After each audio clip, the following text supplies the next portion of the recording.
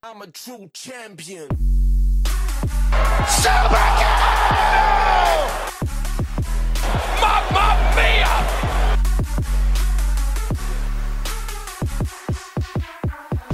Ladies and gentlemen, welcome back to the Wrestle Plug podcast. I'm Aaron Nix, the most unprofessional wrestler walking this earth. I'm a videographer. I'm a wrestler. I do loads of things, graphic design, all within the wrestling world. And with that, that means I get to chat to some really awesome human beings. And finally, we've been able to lock him down. He did wrestling with John, as I noticed, before us, because, you know, he's got to play with the scrubs first. Just kidding, Kurt. I love you, brother. But Frankie T, the urban goth, has finally joined me. He's not looking so urban right now, is he? He's looking very comfortable in his bedroom. Frankie T, welcome to the Wrestle Plug podcast, sir. Thank you for having me, sir. It's been a long time coming. It has been a long time coming, just out of pure curiosity, because the fans like to know everything. Why did you keep cancelling on Wrestle Plug? Well, kids, innit? Don't have them. Oh, okay. Yeah, no, that's fair. You're a family man. I understand that. Now, I'm sure a lot of people watching this already know who you are. I'm sure there'll be a few people watching it because they're looking to stir up shit, because that's just the way wrestling is. And by the way, ladies and gentlemen, if you're offended by swearing and, well, just me in general, now's a good time to get out of here, make yourself a nice cup of tea and watch whatever it is you snowflakes watch. Frankie T, you have been a wrestler for a long time, at least in terms of training. So for those of us and for those watching that don't know much about Frankie T, let's go right back to the beginning of things. When is the first time that Frankie T steps inside a wrestling ring? So, training wise, the first time I stepped in was 2004 at the FWA Academy, based in Portsmouth. But yeah, I was there with the likes of Drew McIntyre. He was training at the time. Lots of big names came through. Love that name that just got dropped on the floor now. Just former WWE champion Drew McIntyre. Ain't nothing but a thing. Drop it in there while you can. Yeah, fucking right, mate. So 2004 started FWA training. I left there. As you said, I'm a family man. Yeah. Family came first, and I left after about 6 months, be the dad, and then came back to how did I come back to Rev Pro after a number of years out the loop. I was there for some time, actually, just coming up to about 2 years, I think, might be a bit less. And then from there, Kapow, IW. What do you call them now? Not IWE, because that's who I run. FWA? There's been plenty of other schools that I've been to the last couple of years. So did always you keep train training. in power wrestling? No, I did, yes. Because they had a brief flirtation. I don't know if they still do. I don't think they do, at least as far as I know. I think they use Quality Wrestling Academy for most of their trainees now, but they did for a while run their own training. How was that? Because that's something that isn't really touched upon that much down in the South Coast. But Kapow obviously is well known, does very well for themselves, tours very well. So I imagine at that time, the process, there must have been quite a few guys there who are probably well known now. Yeah, they had their own training facility,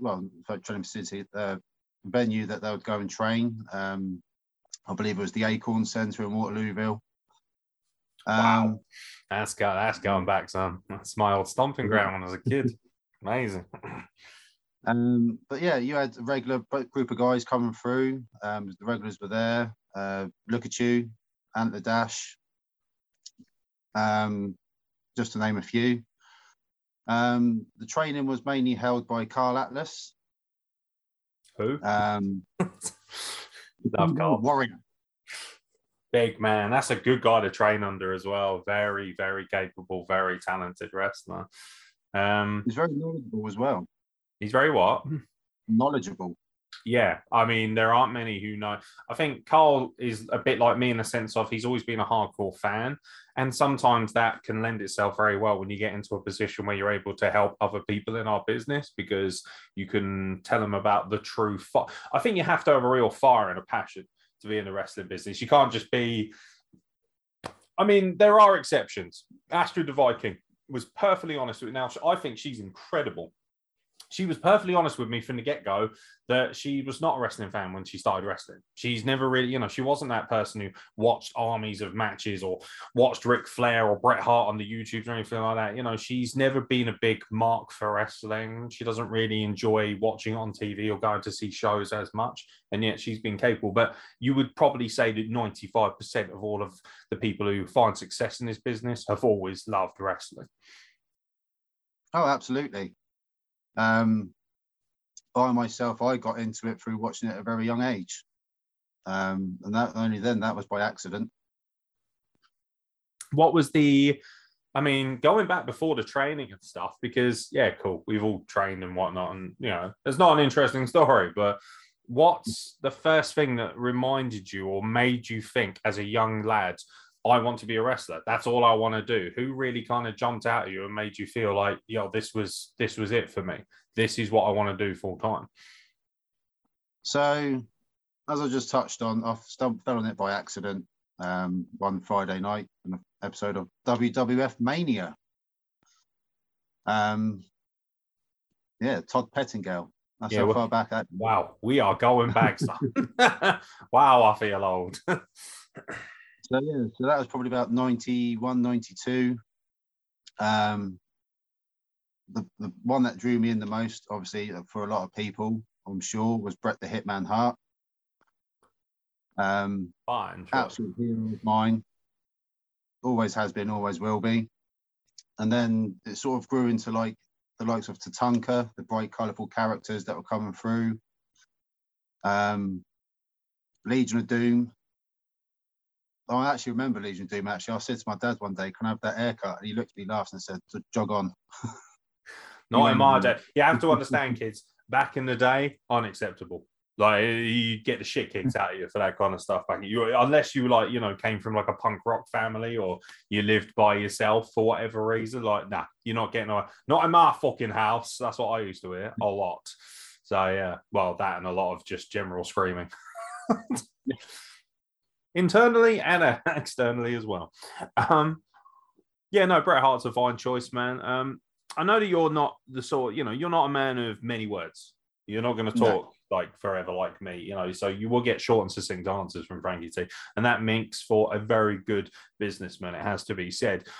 So let's get into the meat of things, because unless you're running shows, but now obviously anyone who's in the know will know that you run Independent Wrestling Elite, which is mostly based out of Essex with a little bit of foraying into Hampshire at times.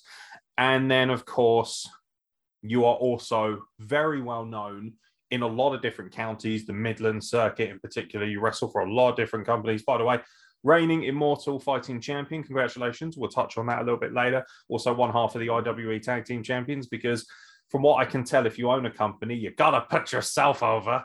Now, shout out to Mr. Potato Head at CWP. Look, even though he's a bell end, we've still got a bit of advertising. You're welcome, Potato. You're welcome. I can hear him now. Stop calling me that, you piece of shit.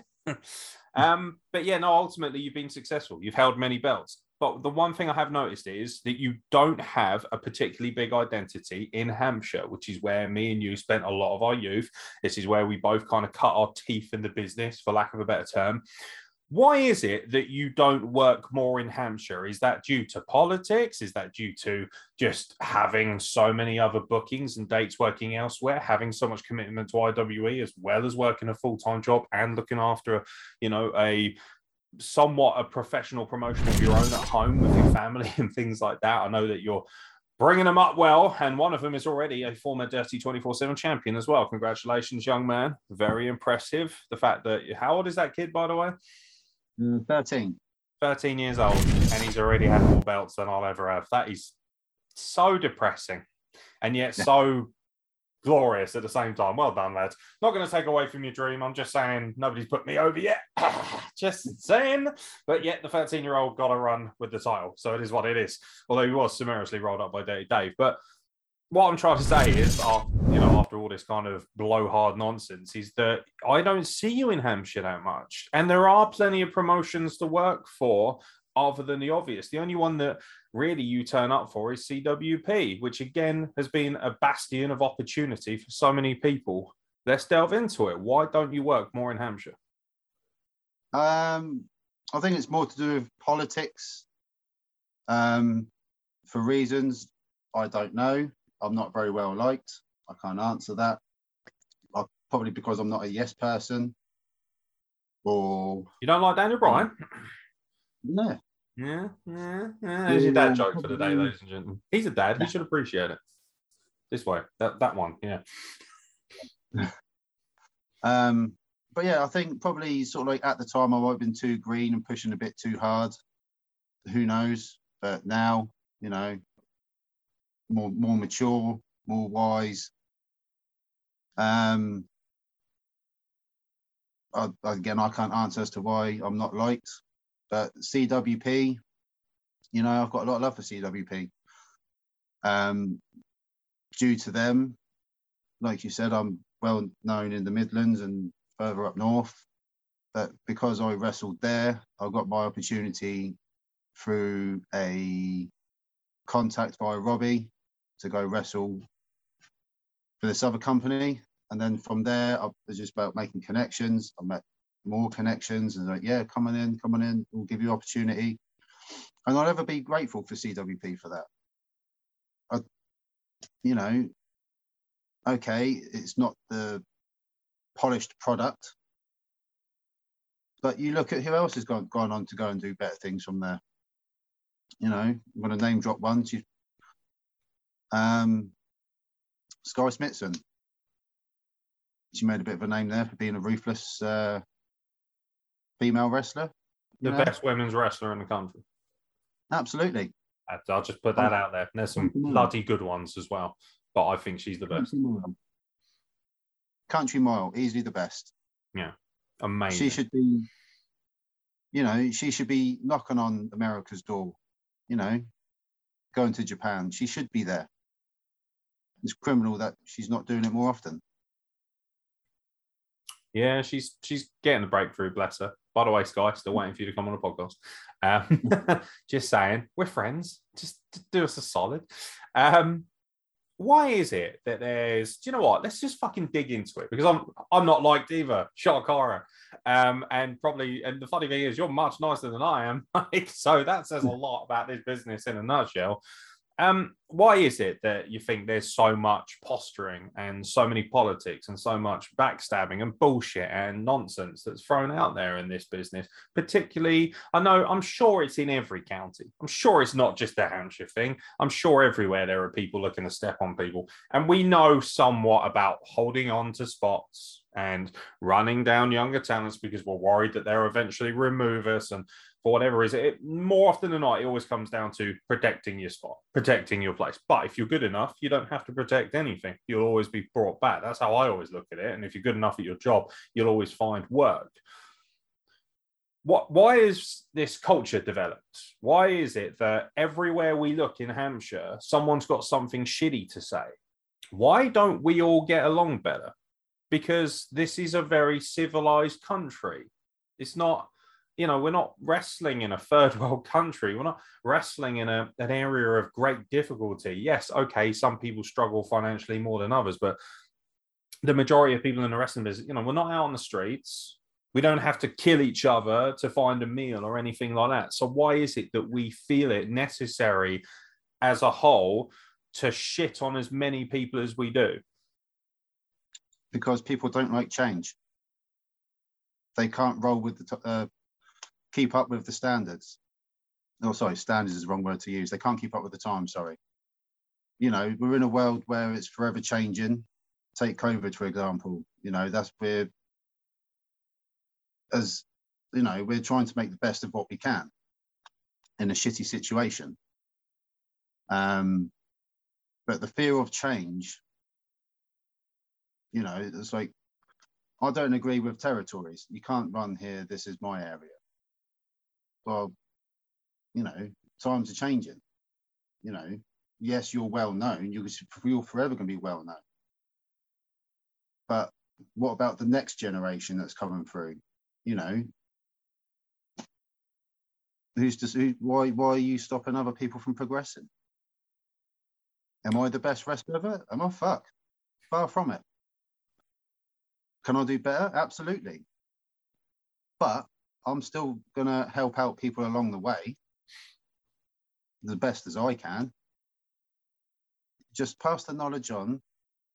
You know, we're not in the 1980s anymore.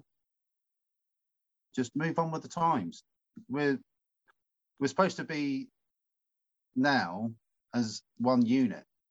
Everyone support British wrestling. Well, how can you turn around and say that, and yet at the same time you're going to run someone else out of town? I don't get it. Do you feel like you were ran out of Hampshire? I personally no. If I was more of a yes man, I'd probably be wrestling in Hampshire a lot more. But I'm not a yes man. You know, if I'm not happy with something, I will tell you, and that's how I've always been. So why is it that I'm curious, because there's a lot of posturing, especially from veterans. Now, you're a veteran, but you don't posture. I want to know why it is that you, as an individual, are a minority in the way you behave. Because I see a lot of veterans. Now, to be fair, I've also worked with some fantastic veterans, Joel Redman, Eddie Ryan, professional to the core, wonderful, a fine example and great ambassadors of our sport. But I've also seen, you know, a lot of idiots or people who, despite having so much talent, so much clout, so much great clarity in what they do and being great professionals, somehow feel the need to stand on other people's heads to elevate themselves. And I do not understand why.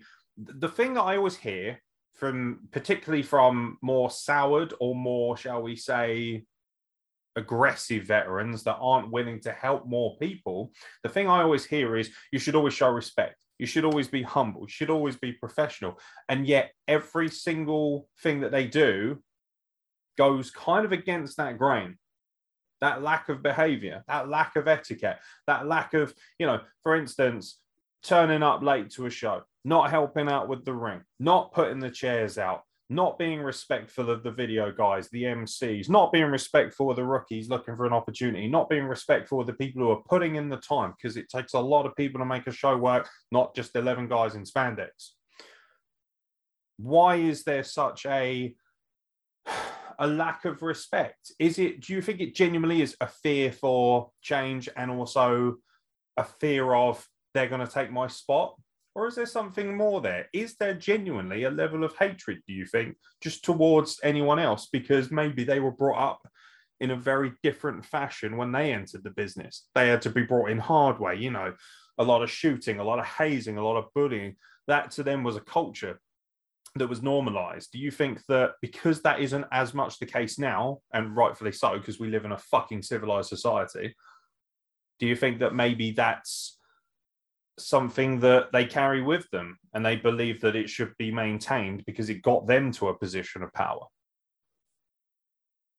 I think, like you said, it's, you know, it's hatred. Oh, someone's going to take my spot. It's fear. What's wrestling? It's an act. It's a face, you know?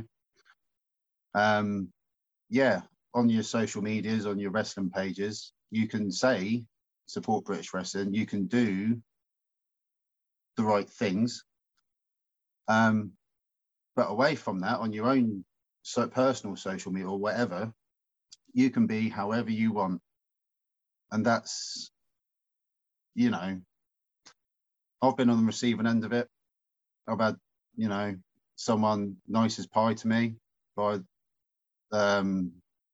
wrestling pages, but on the personal pages, I've been ran down to the ground. Is it fear from taking someone else's spot? Possibly. Have I generally pissed someone off? Possibly. but you don't tell me these things. You won't have it out with me. But, you know, it's a lot of it, yeah, fear of taking someone else's spot. Because what does that prove? You know, yes, you're becoming sort of like a veteran in it. And what's going to happen? You're expected to pass the torch. Who wants to pass the torch? No one. I look at it in the sense of, I'm an older guy, but I've only been in the business for the best part of 5 years now. And I'm like, okay, well, I can still pay it forward. But I can also work with the guys. When I go and work shows, I don't think, like, for instance, when I did Full Force and I worked with Reese Riley, who could be a megastar and no doubt will be, scarily, eerily like Pete Dunne in many ways, not just in image. And at no point did I think, better make sure I run down this younger kid who's, 14 years younger than me. I was just thrilled at the idea of being able to share a locker room with someone like that, being able to share an environment with that person, being able to work alongside them. Maybe because I wasn't wrestling them directly, I found it probably easier. But I would like to think that when I'm in that opportunity and when I'm in that locker room, I find a great joy in working with anyone, as long as they're not directly disrespectful to me and particularly to my face. That's why I don't really get it. I guess we're kind of knocking on the door of something that we're not going to fully understand, because these people aren't going to come on here and talk to us, are they? They're not going to come on and say, hey, you know what? I have plenty to say myself. So, and by the way, anyone's welcome on the Wrestle Plug. Even if you fucking hate me or have nothing but bad things to say about me, I will happily sit here and have a conversation with you, because shock horror, I'm an adult.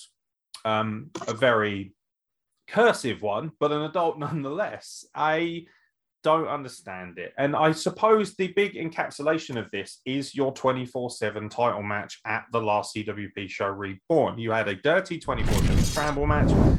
Yourself, Ebenezer the Geezer, Dirty Dave Dennis, the reigning champion. Of course, it's his belt that draws a lot of the eye. You had Aaron Cruz and Cameron Anderson, kind of really punching through, hitting through that glass ceiling. And of course, the mighty Jake Hollister, who is a very credible world-class wrestler from abroad. The 6 of you had a match. This match went viral on social media for a small amount of time, not on the level of Ricochet and Will Ospreay, obviously, but, it garnered a lot of interest, a lot of views, a lot of people enjoyed it. Non-wrestling fans I spoke to enjoyed it. But there was a small subsection of the wrestling community who thought it was, in their words, shit, trash, offensive. And these grievances, some people aired them publicly, some of them aired them privately, which is fine. They're entitled to do so. That's the idea of it being called private social media. What's your reaction to stuff like that? Because I know that certain people would struggle to take such vitriolic criticism when it's not really criticism, it's just hate, isn't it? There was no critique. Yeah. There was no, hey, can you do better? And not everything, by the way, on that match was my cup of tea either. I don't work that kind of style much. I'd like to work more humorous stuff. But the reality is this match was advertised and, presented as a more comedic relief match, something different, something a little bit more crazy and haphazard. Why do you think it garnered the grief it did? And in turn, why do you think so many of these matches, even though they seem to be more commonplace, we have Orange Cassidy in AEW. I don't like him, but he's there and he's doing well. We have the Young Bucks who do this flippy grey stuff. We had Ospreay and Ricochet, 2 of the best wrestlers in the world. They did, a kind of killing the business match, for lack of a better term. Why is it that these things still are drawing so much ire? Is it solely because the veterans are still there hanging on? Because I don't think every veteran hates this match. I still think there's a subsection of veterans who think, oh, it's the meme, isn't it? They just hate everything. Because if you guys had gone out there and just had a pure wrestling match with no stunts or anything, it probably still would have got shit on. So, again, I'll refer back to what I was saying earlier. People are afraid of change. Like you said earlier, it's not everyone's cup of tea. Me personally, hate multi-man matches. Hate them to bits. Did I have fun? Oh yeah, I had fun doing it. It was different. I've never done a comedy match before. But yeah, so like some of the veterans, you know, that have said, I don't know, it's shit and whatever. That's your opinion. You know, if you're gonna slate it and share the video, so what, by sharing the video, you'll just draw more attention, more views. You know, this is the second most viewed match of that show as well, and considering that it's second only behind Joel Redman and Franco Varga, which, by the way, is whipping everybody's ass, and rightfully so, because it was easily match of the night. Sorry, you're not getting it from me. Your match was fun. I enjoyed it, and being behind the camera, being that close to the action, affords you a different kind of aspect and a different perspective to so many people. But that match was special, Franco and Joel. You know, it felt big. It felt like a big star power match. But, you know, it's the second most viewed match. So I'm sure the goalpost will be moved. And mental gymnastics will come out. Yeah, well, it's only the second most popular because everyone's watching it so they can laugh at it. Well, then you're an idiot and you're counterproductive if that's what you're doing. Because, yeah, sure, we watch shit wrestling on WrestlePlug and do watch-alongs for it when Carl Wilkins is going to be bothered to turn up to work, which is never, because he's a fat, lazy sack of shit. But ultimately, you know, and I know he's your friend. So maybe if you put an appeal out on the air, maybe Carl Wilkinson might just come back to us. We could put him on the side of British milk cartons and maybe somebody will find him. Or maybe he's just lost in the ether of diabetes. I have no idea. And for anyone who thinks I'm being out of order and offensive, this is just what we do. Get over it. But we do watch-alongs and we take the piss out of shit wrestling, or, you know, backyard country boys and death matches and stuff like that. But we're not doing it because we want to draw attention to it. We're doing it because we find it fun. It's entertaining. You know, not because we don't hate it. I don't hate anything in wrestling. There are things I just choose not to watch. And I think that's the difference. How can you openly wake up every day and think, I actually hate this? Like, anyone who actually knows, even Frankie T, 10%, a small modicum, will know how much of a nice guy he is. So I'm just going to put it here and then we'll move on to something more fun to talk about. If you're actively going out of your way to hate something because you hate certain aspects of it, and by the way, you know, some very big names brought a lot of hatred towards that match. And if I was you, I'd be flattered because I've never had so much attention. And ultimately, that's all anything or anybody wants in wrestling is attention. We want people to watch us. We want people to see us. We want people to recognize what we're doing. We want people to see us working hard, no matter what kind of avenue we're working hard in. So in many ways, you're fucking stupid if you hate something that much you're willing to bring more attention to it and get more people to watch it. That in my way, is the most backwards, inbred thinking I've ever heard of. And cool, crack on, because ultimately the best way to stunt somebody's growth, somebody or something's growth, is to not give it any attention whatsoever, to pretend it does not exist in the ether at all. And then what happens is less eyeballs are on it. But by screaming to the John Cena, right? Probably the loudest reaction in the building every single time. I thought John Cena sucked. I did. I hated John Cena. I thought he was boring and irrelevant as a wrestler. As a person, wonderful human being. We all know that. But like for me, I was like, that is not my cup of tea. And I learned as I grew up and became an adult, do you know what? Instead of just hating him or getting angry, going, oh, you can't do more than 5 moves, I was like, do you know what? I'm just not going to watch this. And I'll just watch the wrestlers I do like Daniel Bryan and CM Punk and guys like that. Because we evolve and we grow. So that's what I did. Any final words on the whole debacle and why everybody seems to shit on everything you do, Mr. T, despite the fact that you're very good at what you do? Not that, Mr. T, by the way. No, I'll pity the fool. Very good. Very good. You're not going to do the accent, or are you worried about getting cancelled?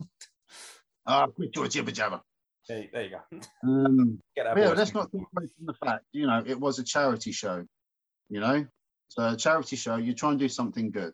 It's the first show back. You want to make it fun. What? You raised money for terminally ill kids? Oh! Personally, the show, I think it crushed it. It's the best show CWP's ever had, in my opinion.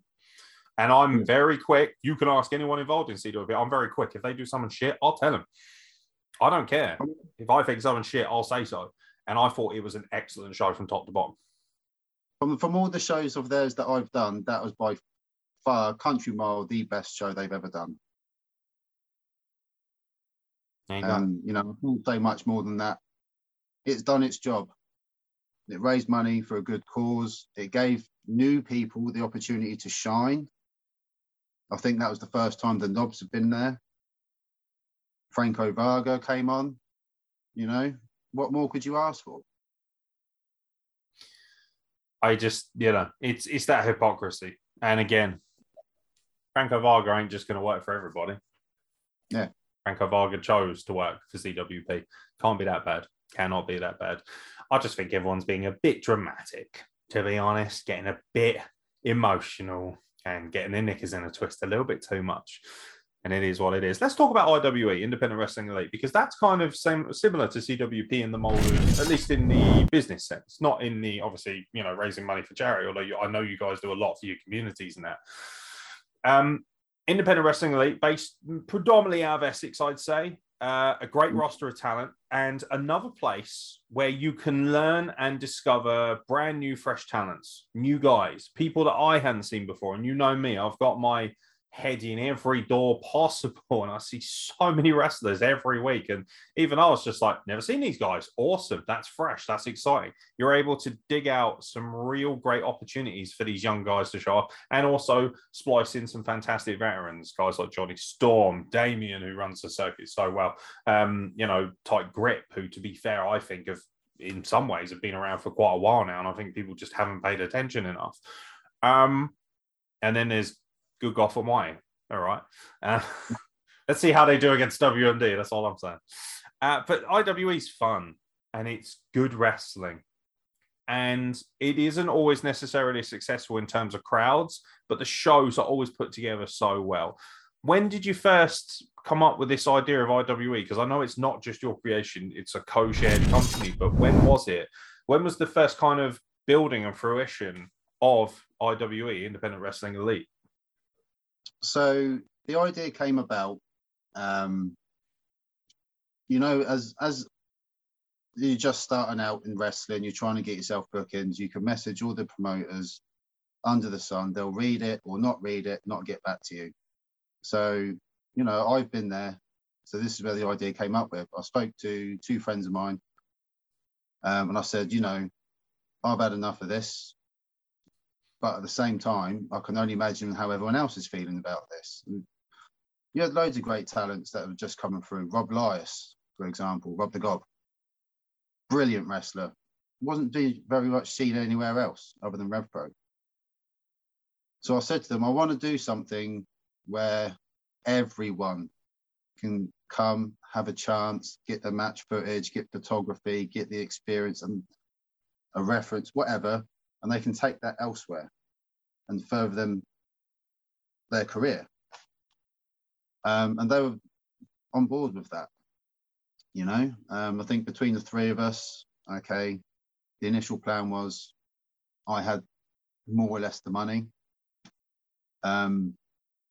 Maverick Blade had the ring, and Johnny Royal lived the local area. He knew the best venues, what would draw, what wouldn't.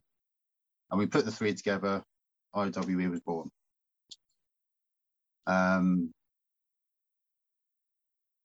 It probably took about 5 months of planning, getting the necessary paperwork, the risk assessments, the insurance, and everything else. And one thing what we can turn around and say is, you know, it's not a polished product by far. I mean, you've seen it yourself. Sometimes we draw really big crowds. The most we've had crowd-wise was probably our second show. We had just over 150 people. Our last show drew 20. I've got no shame in saying that. It is what it is. It swings and roundabouts. But, you know, in our first year, we gave out not just wrestlers, referees, cameramen, photographers. You know, we had 36 debuts across all platforms on our first year, and that was only 5 shows. I mean, you know, you look elsewhere, who's doing that? No one. And the only big names we had Rob Sharp on our second show. We had no big names on the first show, and we drew just over 130. We had Rob Sharp on the second show. Show sold out. On the third show, we had Brett as Selfie. Fourth show, we had Johnny Storm, as well as Damien. Oh no, sorry, 4 shows, not 5. So in 4 shows, 36 debuts. We had as we went on, we had the more experienced, well-known veterans there. But that was just to put the younger guys who deserved it. They can say, oh yeah, I've wrestled so-and-so. Here's my match footage. Here's the photography from it. Take your ball and run. And IWE. Sorry, carry on, mate. Right, and the only other thing is we pay everyone. Doesn't matter what you do, you get paid, and you get paid in advance. You get paid before the show. You get paid what you asked to be paid. And we stress that enough. We've had people message us saying, oh, when I was looking at any opportunities coming up, and they'll say, oh, what sort of fees are you looking for? They'll just tell me their match. Oh, so-and-so only wants 25 quid. Okay, what about your expenses? Well, what do you mean? Well, don't make yourself out of pocket. If you're spending £40 on petrol, then just say, my exes are going to be 25 plus 40 quid, and you will get 65 quid paid to you before the show. There's been many shows I've been on where I've turned up on the day and wrestled and gone, oh, the crowds haven't been that great. Here's a £5. And to me, I can't let anyone else experience that. I almost feel like your career and everything you've done up until now is a direct response of the old ways of wrestling. The hot dog and handshake mentality. Oh, we didn't do so well, so we can't afford to pay you the agreed sum. Oh, we'd like to put you on our show, but you got to prove loyalty by doing cam work and selling merch for free. You got to turn up and work a 14-hour shift for free. You got to do this. You got to do that. It doesn't matter if so-and-so sticks his finger up your fucking ass. All this kind of stuff. Because it fucking happens. And don't sit there and pretend like it doesn't and bury your heads in the sand. All your titles. The reality is that this business has been full of old traits, which may have worked at a certain point. And that's fine if that was the case and people were accepting of that. But the problem is that a lot of people didn't consent to this kind of behavior. That's why we ended up having so much outburst and problems like we did last year. And it took a lot of strength and bravery to break that cycle. But everything you've done screams professionalism. I worked on your last show.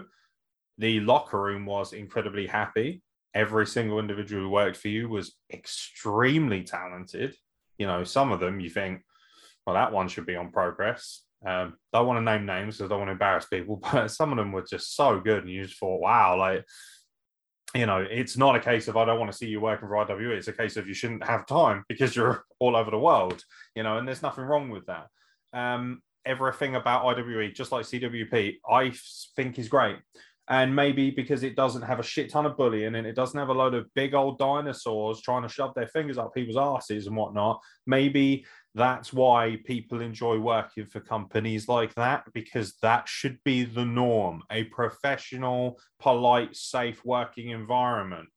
I'm all for intensity. I'm all for banter. I'm all for honesty. I'm all for swearing. I'm all for physicality in the ring. I'm all for being snug and being aggressive and everything that comes with that, but not at the expense of somebody's mental health and physical health, especially. And IWE, from the get-go, has made it very clear, yeah, we're going to do things. We got hard-hitting action. If you've taken a European uppercut from Damien, you know exactly what I'm talking about. My fucking God. That fucking hurts because wrestling ain't a ballet. But he doesn't then try and verbally or physically assault me afterwards because he's a professional and he's one of the best in the country, if not the world, at what he does. Shout out to him. is it safe to say that a lot of your career and a lot of what you've done and the fact that you're doing everything the right way is driven by past experiences and the behavior of others in other industries and other companies? I like to think so.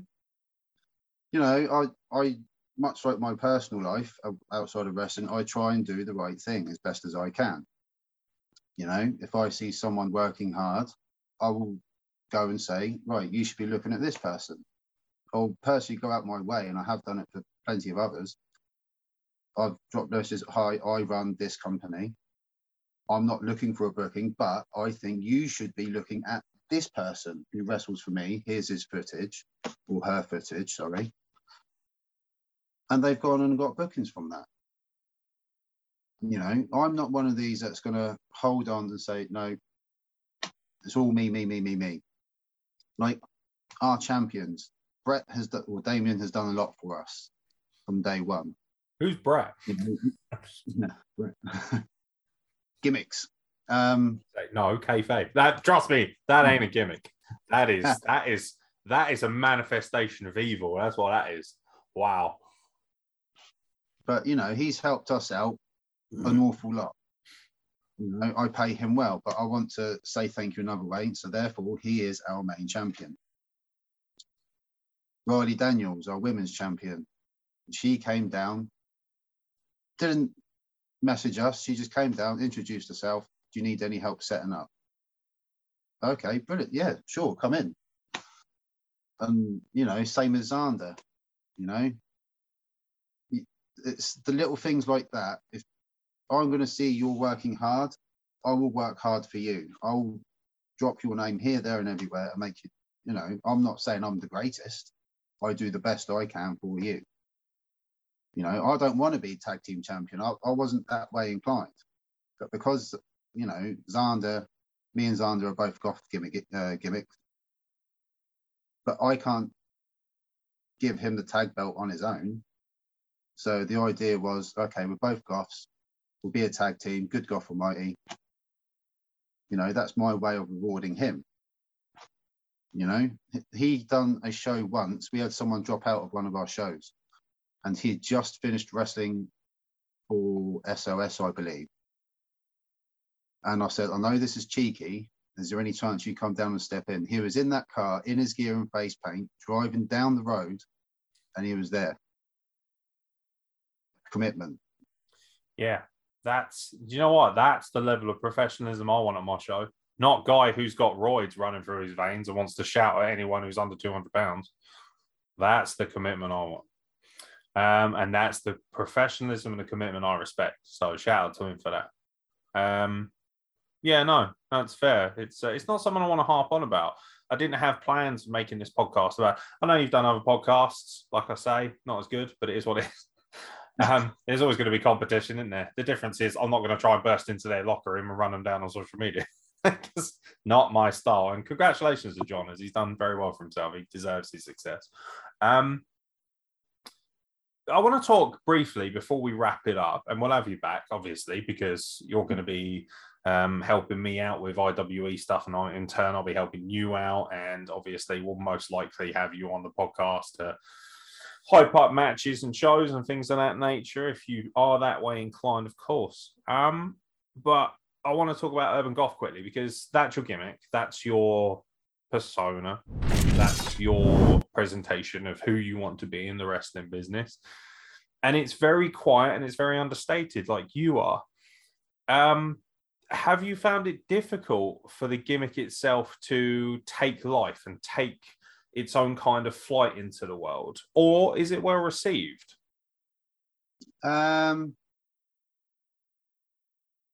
It's not a polished product by far. You know, I think we spoke earlier. I'm shit at promos.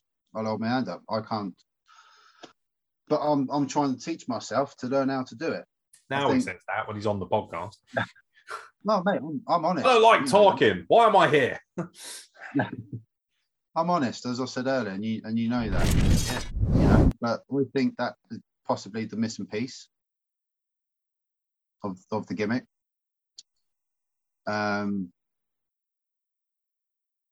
You know, there's other things I can work on. I mean, as I said earlier, I've probably think I've taken it as far as I can go. So now, therefore, I'm now looking to switch it up a bit. I won't say too much on that because I don't know if it's going to work or not. So I don't think it's the gimmick itself. I used to wear a top hat, so people would only associate me with a top hat. Now I think people only associate me with, oh, it's the guy with the luminous green goggles. You know, that thing. That's that guy that does that. So you remember me then? I left a bit of an impression on you. I might not be much of a talker, but I can relate to you in another sense that I'm going to be remembered. You mentioned the goggles, actually. Where's my, there it is. So I have an iPad and I asked people to send in their questions, and also we have word association because I thought that would be fun. But as you mentioned it, I do have a question here. It's from Anonymous. I know who it is, but I won't shout them out because they wanted to remain anonymous. You pussy. How do you feel knowing that you stole Becky Lynch's gimmick? Who had the goggles first, you or Becky Lynch? I think Becky Lynch had it first. Really? So you did steal them? I did. I am the Becky Becky Lynch from Wish. Becky Wish. That's not, to be fair, not bad at all. There are worse things that you could be a rip-off of. What's interesting to me is she wears steampunk goggles and yours are steampunk, but they're slightly different. Where was the thinking with with the goggles? Like, is that something that you just thought, well, that just worked, it got a reaction, or is there something more to it? Just trial and error. I got a pair of goggles. Is it a metaphor for how you're drowning in a sea of veterans? Yeah. Come on. I got a pair of goggles, whacked them on. You know, I probably I bought 3 pairs, and the first 2 I gave out to kids in the crowd, pretty much throwback Bret Hart. You know, and then it sort of stuck. That's pretty awesome, to be fair. That's a nice idea. And whether you like the goggles or not, if you're wearing them with the intention of making someone's day, that's pretty awesome, to be fair. Another question, by the way, that I had here is how aware were you that your son was going to become Dirty 24/7 champion? Because you did use him as somewhat of a battering ram as you suplexed him onto Dirty Dave. So you must have been aware of his positioning in the audience somewhat. I think someone's trying to insinuate that it might have been a predetermined assault on Dirty Dave Dennis. No, I was prepared to take that belt off him by any means necessary. If my son's going to win it, it's off Dirty Dave. Simple as. Would you have been prepared to roll up your son personally? Oh, absolutely. If you had been so way inclined as maybe a heel persona would you have done it then, or were you trying to curry favour with the audience, Mr. T? I don't know, actually, thinking about it. I know we'd briefly spoken about it beforehand, and I said, right, okay, he's going to be over in that area. If we can make sure we're over there, then we'll do something or other. I think the reason we think you might have cajoled your son into this position was because he looked far from thrilled to be holding arguably the dirtiest belt in all of professional wrestling. That might have been a hygiene preference. I have to be honest, Frankie T, I didn't think I'd critique you for this, but COVID protocols are in effect, and I would appreciate it if you sanitize the belt before you hand it over to a child in future. That's just personally my opinion, but I understand that you are gold hungry and the belts have flowed. One final thing before we get to word association. You're currently the Immortal Wrestling fighting champion. And yeah, as a fighting champion, you are yet to respond to an individual known as @AaronNixDesign on Twitter, who has frankly asked why you are running from him and will not defend said belt. Would you care to express that, just in case Jay White is watching and wonders whether he might have a booking on his hands? I run from no one. Really? Because fighting champion apparently doesn't know how to use his thumbs. Are you not aware of opposable thumbs on human beings? Do you not want to respond to Aaron Nix in the fear that he might squash you? Well, all I will say is, I'm a fighting champion for a reason. If you think you're big enough, think you're tough enough. Oh, I'm big enough. Oh, I'm big enough, son. Size ain't a problem here, honey. Like, I'm just going to go full veteran, innit? Like, that seems to be the thing. I'm big. I'm mean. Give me a title shot. Just like my boy Bambi. God rest his soul. Okay, we'll leave that for another time. But Jay White, if you're watching, don't be a pussy. Book me and I'll crush him. It's as simple as that. And then I'll take his tag team belts off of him with my boy Eddie as well, because why not? Should be a fun year, 2022. But we'll discuss business later down the line. Because there's one thing I do respect you for, Mr. T. It is your business mind. Now, you're quiet and you're a nice guy. And personally, I think that's a load of bullshit. So we're going to test this theory out, because I have a list of names here and not all of them are people you would associate yourself with. And I want one word to describe. Now, you can give an explanation after the fact. We're not just going to leave you hanging, but I want your most honest take, one word to describe every individual I'm about to read out. Are you game for this, sir? Absolutely. Good. We're going to start with something nice, and we're going to start with, no idea who this is, Aaron Cruz. Aaron Cruz. One word. Talented. My word would be potential. Yeah. I think Aaron Cruz, all jokes aside, has the potential to be one of the biggest stars in our business. So there you go. Oh, and by the way, if you're just going to keep sticking him in 6-man tag matches, don't cry at me when he goes elsewhere. Just saying. Eddie Kenway. Eddie Kenway. Underrated. Should be a lot further than where he is. He is not given the credit he deserves. He wants, the wild Samoan. He should be everywhere. Yeah, no, that's absolutely fair enough. And again, I obviously referred to WMD and the fact that he hasn't been booked at IWE yet. Just saying, if he's that underrated, I'm sure he would have found his way to Essex by now. He'll be making an appearance this year, don't you worry. Oh, he better be, Sunshine, because trust me, I don't need to vouch for him. He'll just come and sit on your head. And you don't want that. Trust me. No, I don't. Ebenezer the Geezer. Cocky. Have you not forgiven him for his little rants on you and his little jibes that he took at you during the... Well, let's be real. It was a fucking train wreck, and I'm surprised more people haven't commented on that. If you want to talk about killing the business, let's talk about the 6-man fucking podcast that we did in the build-up to your 24/7 championship. Shout out to Ryan Gosling, who joined us for a special appearance because Jake wasn't available. He had plenty to say about you, and he kept going after you on social media as well. And I know you're not really big on the whole social media side of things, which is probably good for your mental health. Is that why you would refer to him as cocky and not just a geezer? No, and I'll tell you why. Because he gave it all the mouth in the build-up. Not once did he touch me in that ring.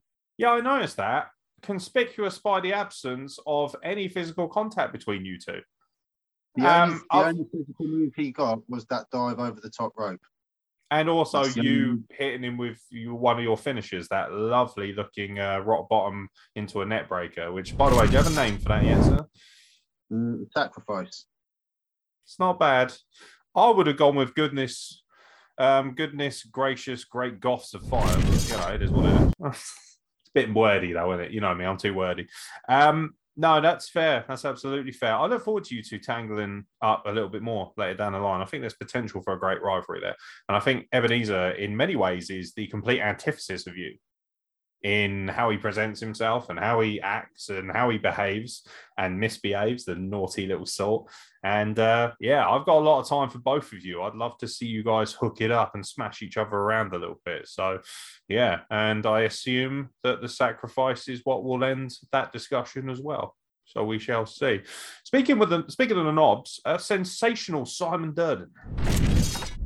Simon Durden. See, it's hard to pin one word on Simon because I've only met him the once. That's all you need, I've mate. only seen him wrestle the once as well. I've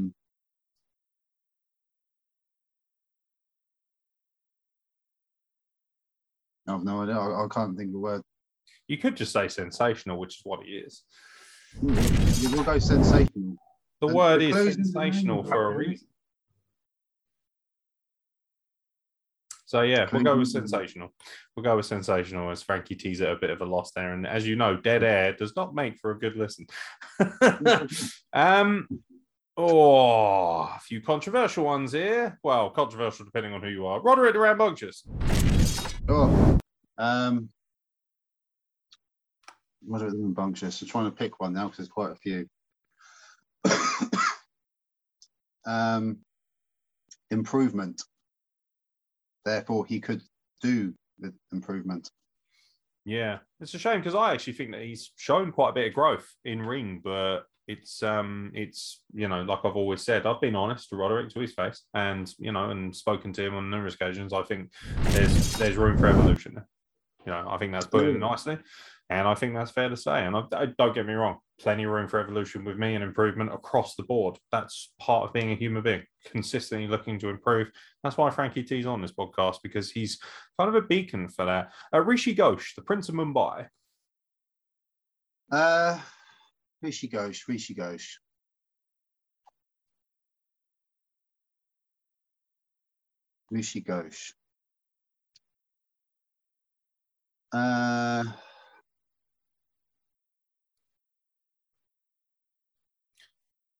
Wannabe Prince. Wannabe Prince. Yeah. I mean, I'd just like to point out my name directly translates from Egyptian to the word prince. But my word would be thief, because he stole the dash from the cash right under my nose.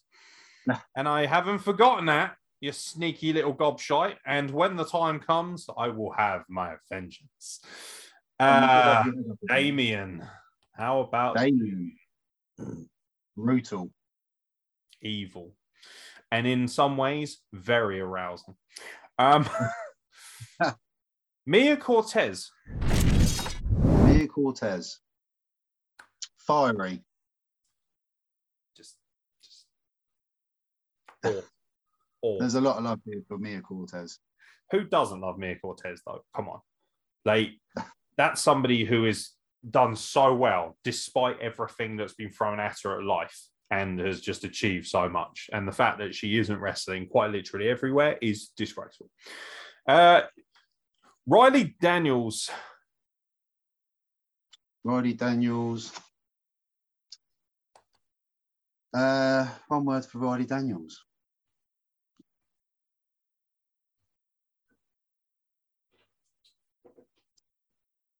You're struggling here, Frankie. It's word association, not time association. Come on, crack on, mate. With Riley, I would say again, underrated. She doesn't put herself out there enough when she should, and she should have more confidence in herself. Yeah, absolutely. Yeah, I've only seen her at one show, but I would say Diamond, as in Diamond in the Rough. Yeah. She has the look, the skills, the potential, the class, and the elegance to be a megastar. And I genuinely believe that probably the only thing stopping that is confidence at this point. Must be, because she has everything else going for her. Sometimes it can be, this might fall under the confidence kind of margin, but sometimes it's about self-promotion and lack thereof, Some people aren't very good at promoting their own skills. That doesn't mean to say you got to go and kick in everyone's door, but you should be of a position where people are aware that you're outside the door at least, so that they can open it for you. And I get the impression with her that she's just too nice. Too nice. Be a bit more ruthless. You deserve to be. And frankly, ruthlessness will get you attention. So, it is what it is. She needs to be now how she was when she first came to IWE. That's what she needs to be with everyone else. Kicking in the door saying, hey, do you need a hand? Let me help out. Yeah, absolutely. I agree with that. And anyone is welcome to tag along with me to shows and kick in the door. Aaron Cruz and Cameron Anderson, shout out to those boys, have done remarkably well by jumping in the car with me. Sometimes they have to be forced in there a little bit. Not saying that I like to force younger men into my car at any point, because I don't. But Aaron Cruz, he needs some cajoling sometimes. He's another one. He reminds me of Riley in the sense of a very, very, very talented person who doesn't appreciate how good they are and doesn't have the confidence enough sometimes. So get off your asses and become superstars before I start chasing you with a stick and yelling at clouds. We shall move towards the ends. Xander, your tag team partner. Xander, I would say, like you referred to Riley, diamond. Another diamond in the rough. Got everything. Skills, moves. His, I've only seen him do mic work a small amount of times, but even though it can do a bit of improvement, but he gets his point across very, very well. And again, should be more places than what he is. Absolutely. Yeah, I must admit, I've not seen Xander work anywhere but your gaff. I don't know why that is, because by all accounts, he seems to be incredibly talented. Morgan Black. Morgan Black. If it's not Facebook, I'll kill you. Because if you know, you know. My word was going to be banned, but I'm just going to go with Facebook. And either you know or you don't know. And I'm not going to give you any more details because even this podcast might suffer cancellation if I share what I'm talking about. All I'm going to do is just do the response that most people do, which is I'm looking at my Facebook and I'm like, that's pretty much it. That'll tell you everything you need to know. Love you, buddy. Great work. Keep doing what you're doing. Everything about you is fucking awesome. Let's see. Zulu, his tag partner. PlayStation. That's exactly the word I've got because that's all I ever seem to see. That and the word says. Again, if you know, you know. These are inside jokes at this point. Kevin Isaac. Kevin Isaac.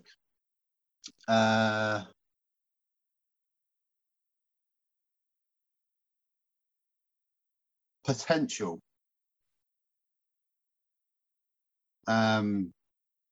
He just needs to keep honing in again on his craft. I mean, you saw him at the last show. That was his first match back in 18 months. Impressive. Yeah, my word would be handsome. Also, he smells fantastic. Yeah, no, he is just so rugged and beautiful. But he smells fantastic. Like, honestly, some wrestlers, you think, yo, little bit of deodorant, son. Like, he smells beautiful, and I have it on good authority. It's because he uses Lush products. And you know what? Judge me all you want, but unless you've used Kalamazoo, you do not understand the greatness of the scenario, so bite me. It's as simple as that. What a handsome motherfucker he is. Gorgeous. Alex Connors. Alex Connors.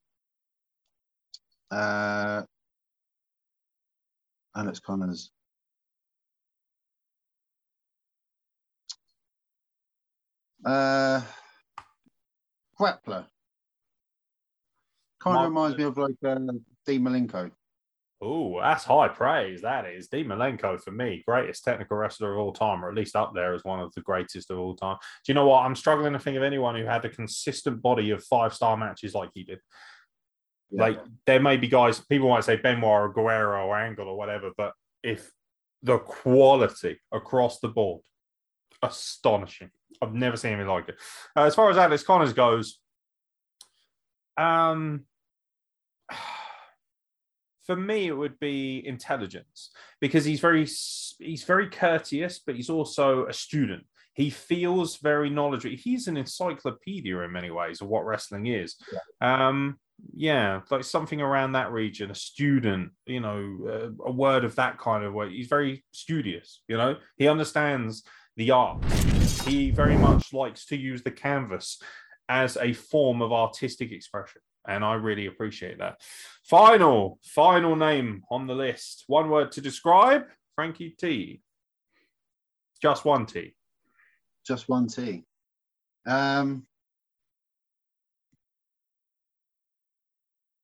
That's a tough one because I don't put the focus on myself. I'm too busy focusing on everyone else. Well, tough tits. You're on this podcast. We're all looking at you. Give us a word. Trier. It's fair. I would say gentleman. There are very few because I'm not. I would say there are very few legitimate gentlemen in our sport. And I think you're a real dying breed. Franco Varga, I'd say, is in that category as well. Just unbelievably professional, courteous, polite, respectful, and every critique, every bit of knowledge comes with the understanding that they want you to improve, not feel worse about yourself. That in itself is how professional wrestling and how older people in our business should conduct themselves. So it's been a pleasure, sir. You are an incredibly difficult person to get to talk to for so many ways because you're just so nice and bloody quiet. Even in our phone call conversation, I'd love to tell you that as soon as the podcast goes off, he'll be crazy and windmilling his unit around and things like that.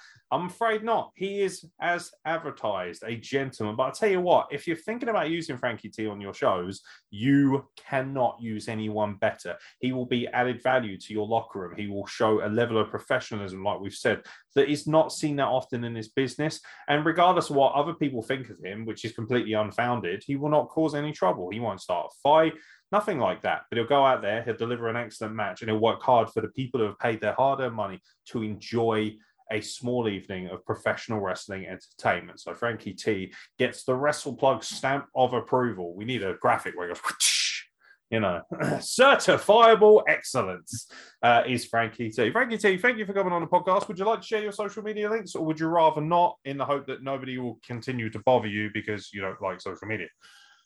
Well, I'm a Brit Rest killer, so if you are interested, you can follow me on Twitter, Instagram, at Frankie_T, just the one T,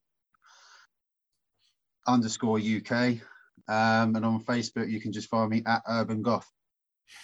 The Urban Goth Frankie T is available on Facebook. We'll provide the descriptions to all of we'll provide the links to all of his social media in the descriptions of said podcast. So if you're listening to this in audio format, check out the description on Spotify, Podbean, wherever you get your podcast. This will be available, and you can subscribe as well while you're there and check out our catalogue of over 560 podcasts at this point, which is a lot of fun. Everything from modern day wrestling, old school wrestling, and interviews, and all of that, and in between is all available to you at your discretion. And also, of course, if you're watching this on YouTube, just have a look right down there. And I'm sure a few people will press the dislike button because whatever. But I always say you can hit whatever you like because it all helps with the algorithm. So just press a load of stuff down here. It's like when you first find, a clitoris. Just keep fucking hammering things until you find out what works, and you'll be fine. Yeah. So Frankie's too polite. I'm not. That's not going to work. Plus, it's an analogy. I don't actually go up to clitorises and start going. That's not how that works, or clicking for that matter. And there's probably a joke about mice in there as well, and everything else in between. By the way, Brit Rest Killers, it's a silly name. Grow up. Immature is what it is. Immature. Grow up. And with that in mind, I shall now bid you fair adieu. Frankie T, thank you very much for coming on the WrestlePlug, sir. I look forward to having you back on soon. I look forward to working with you very soon on a number of different projects. Thank you for having me. It's a pleasure to be here. It has been an absolute pleasure. Don't forget, ladies and gentlemen, you can subscribe to everything that Frankie has suggested, and I suggest you do so to check out his journey. He'll be doing a lot in 2022, just like he did in 2021, and we all look forward to seeing what he's going to do next. And you can also check out Independent Wrestling Elite as well across the board on social media, and we'll provide the links to that company in the descriptions as well. And of course, if you're really, really fucking bored, you can check me out at Aaron Nix Design and send me hate mail like you always do, particularly if you like AEW. Sorry, I'm still not going to watch it. And of course, you can check out WrestlePlug at WrestlePlug across the board. And you can send me hate mail on there too. I won't reply, but I will laugh at you and then post pictures of your hilariously shit profile photos. So you're cool, internet. You're cool. Until then, I've been Aaron X. He has been the magical Frankie T, and we will catch you very soon for more content from the WrestlePlug.